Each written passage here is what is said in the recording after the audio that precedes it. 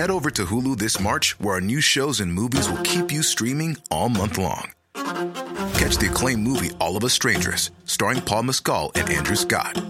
Stream the new Hulu original limited series We Were the Lucky Ones with Joey King and Logan Lerman. And don't forget about Grey's Anatomy. Every Grey's episode ever is now streaming on Hulu. So, what are you waiting for? Go stream something new on Hulu.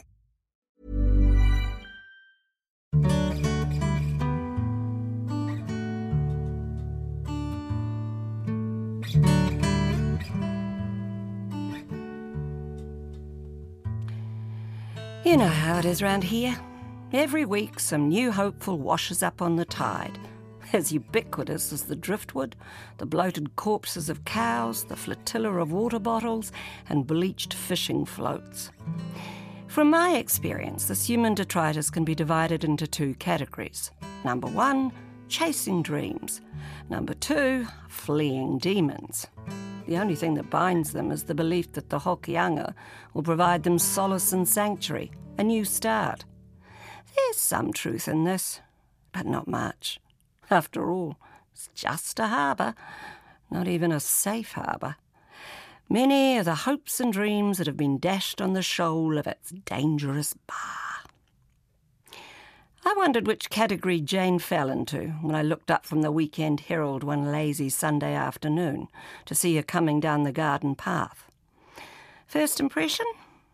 She reminded me of Maureen O'Sullivan in those old Tarzan movies, only blonde and wearing a faded singlet and cut-off shorts instead of those strategically placed scraps of bunny fur. Emerging from the greenery, she bounded up the front steps and flashed me a winner's smile. "I've come about the room," she said. Bugger. The room was a tip.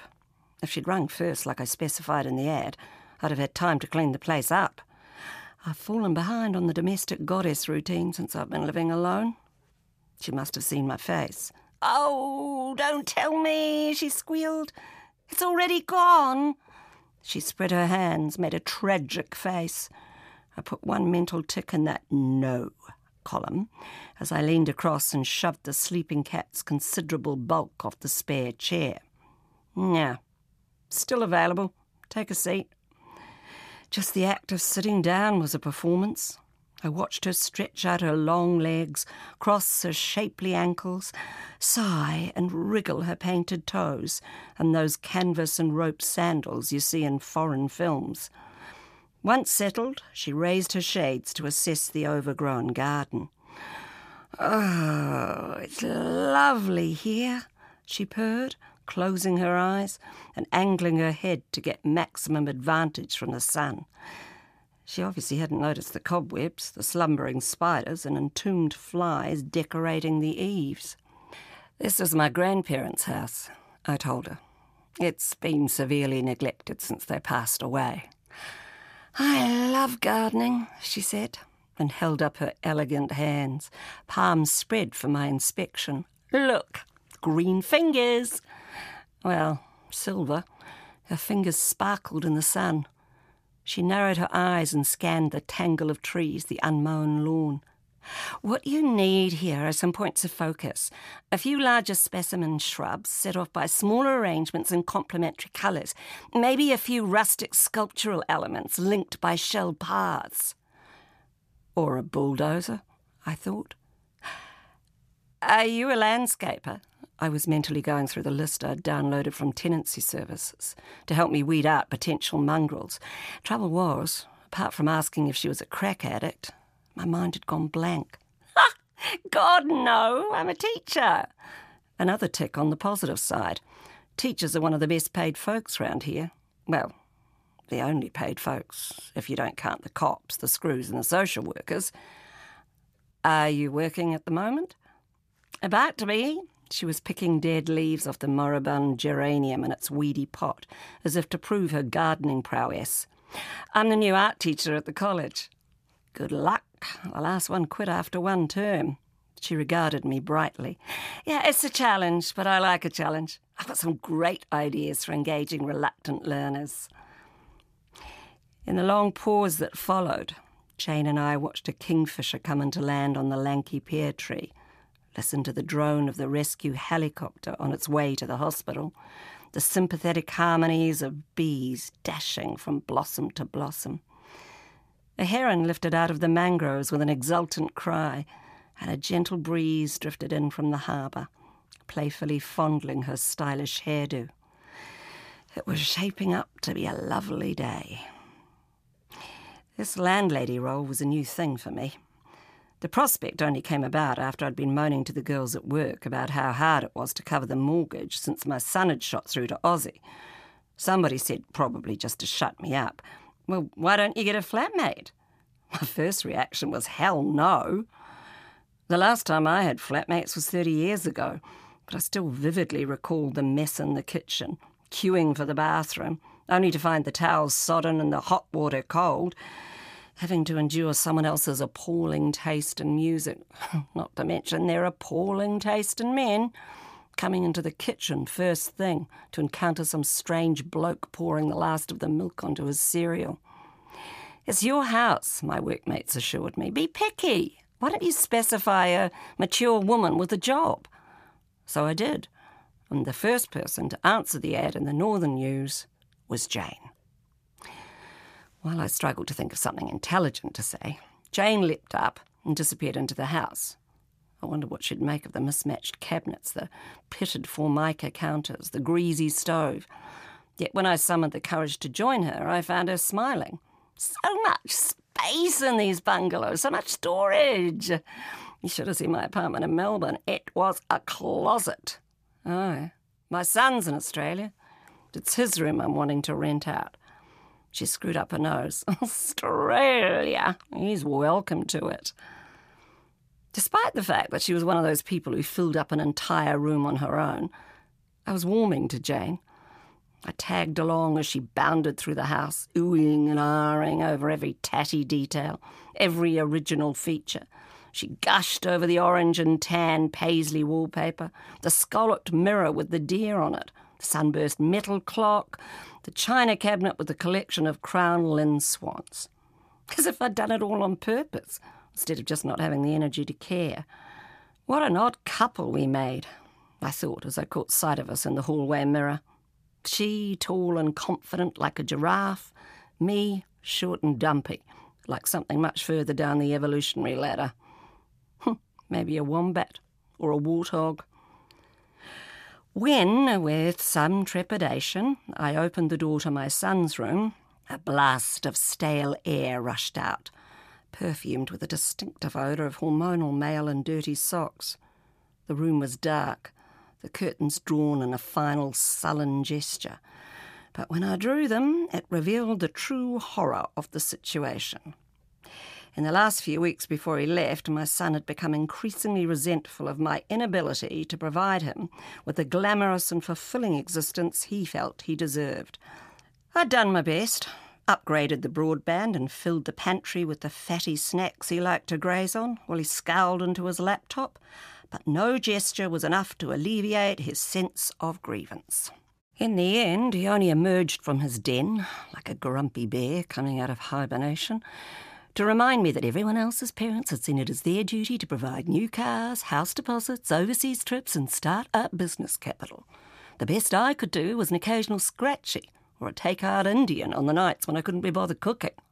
Finally, he sold his PS3 and used the money to buy a ticket to Perth, leaving the room pretty well as it was, which meant an unmade bed, dirty laundry strewn across the floor, crusty dinner plates, empty crisp packets, and an impressive collection of well-thumbed porno magazines spread out in open display. Jane paused in the doorway, and I waited for her outrage, for her to turn on her heel and hightail it.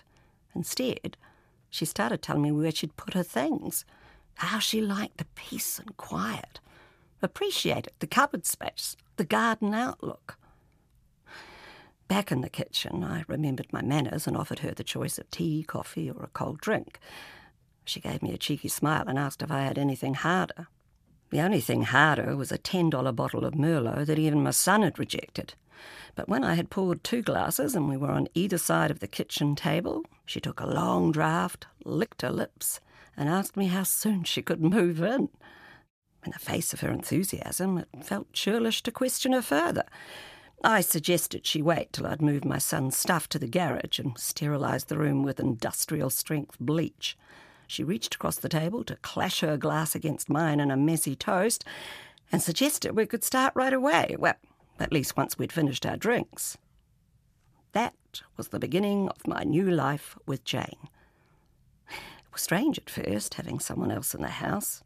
Since I'd been on my own, I'd slipped into some rather shabby habits, like eating out of jars and going to bed in the clothes I'd worn all day. Now there were luxurious smells in the bathroom, a classier brand of dishes in the sink, foods in the pantry with unpronounceable names, and stimulating conversations about life and love over the kitchen table late into the night. Now, as I was drifting off to sleep, it was Nina Simone's seductive purr instead of Rihanna's tomcat howl coming from under the spare room door. You know how it is with women. We meet some complete stranger in the supermarket, and 5 minutes later, we're sharing the gory details of our miscarriages. So it didn't take many glasses of cheap Merlot for Jane and I to start trading intimacies of our failed relationships, our psycho bosses, our disapproving relatives. When I told her about Daryl and his useless father, Jane was sympathetic, although she'd never had kids. I didn't like to ask her why, just in case it was some tragic medical thing. But I suspected from her guilt-free attitude it might have been a lifestyle choice. It was surprising that we got on so well, because to look at us, we were chalk and cheese. Although I'd done the maths, I was surprised to learn we shared the same age, 58. She certainly didn't look it. Well, didn't give off that deflated, ground-down demeanour of most of the women I knew. I wasn't surprised to learn she came from what she described in ironic air quotes as a privileged childhood. She radiated the confidence that comes from growing up in the spotlight of your parents' hopes and dreams, of being told from the time you were born that you're smart, you're pretty, and the world is your oyster. But nothing's that simple. Jane might have looked glamorous, but you don't survive 6 decades without experiencing a few hard knocks. Her life, as revealed under the kitchen's naked light bulb, had more drama than my old TV watching schedule. There'd been a brief flirtation with Class A drugs, a tragic love affair with another woman, a career and employment history as random and inexplicable as a maze. There was also one drunken episode at a family get-together that had resulted in her being cut off from a generous trust fund. But Jane didn't come across as bitter. She seemed far too engrossed in the here and now. "Oh, it's so lovely here," she breathed one night when we were on the porch, draining the last of the twin bottles of Oyster Bay she had brought home. Her long fingers worried a clump of her blonde hair, twirling in what had become a familiar gesture. I swatted a mosquito that had penetrated the citronella barricade and blinked into the darkness. It'd be even lovelier if I could afford to get the plumber in, but he charges like a wounded bull. Jane had come home earlier that evening and found me slumped over the bills and haunted by ghosts of the past. Didn't take long for her to adjust the ambience. She was brandishing 2 shopping bags, from which she proceeded to conjure up a cornucopia of bagels, smoked salmon, gherkins, olives and cream cheese, each gesture executed with the panache of a magician pulling rabbits out of a hat. The real magic, of course, was that you'd managed to score stuff like that within a 100-kilometre radius. "It's a real home," she said. "You should count your blessings. I'd love to have a real home." For a moment, her bright exterior dropped. Maybe it was just the way her features were distorted in the fluttering candle flame. But for the first time since I met her, I could believe we were the same age. "Consider this your home," I told her. "I hope you never leave." Granted, I was slightly pursed. I held out my glass and we toasted each other like champions.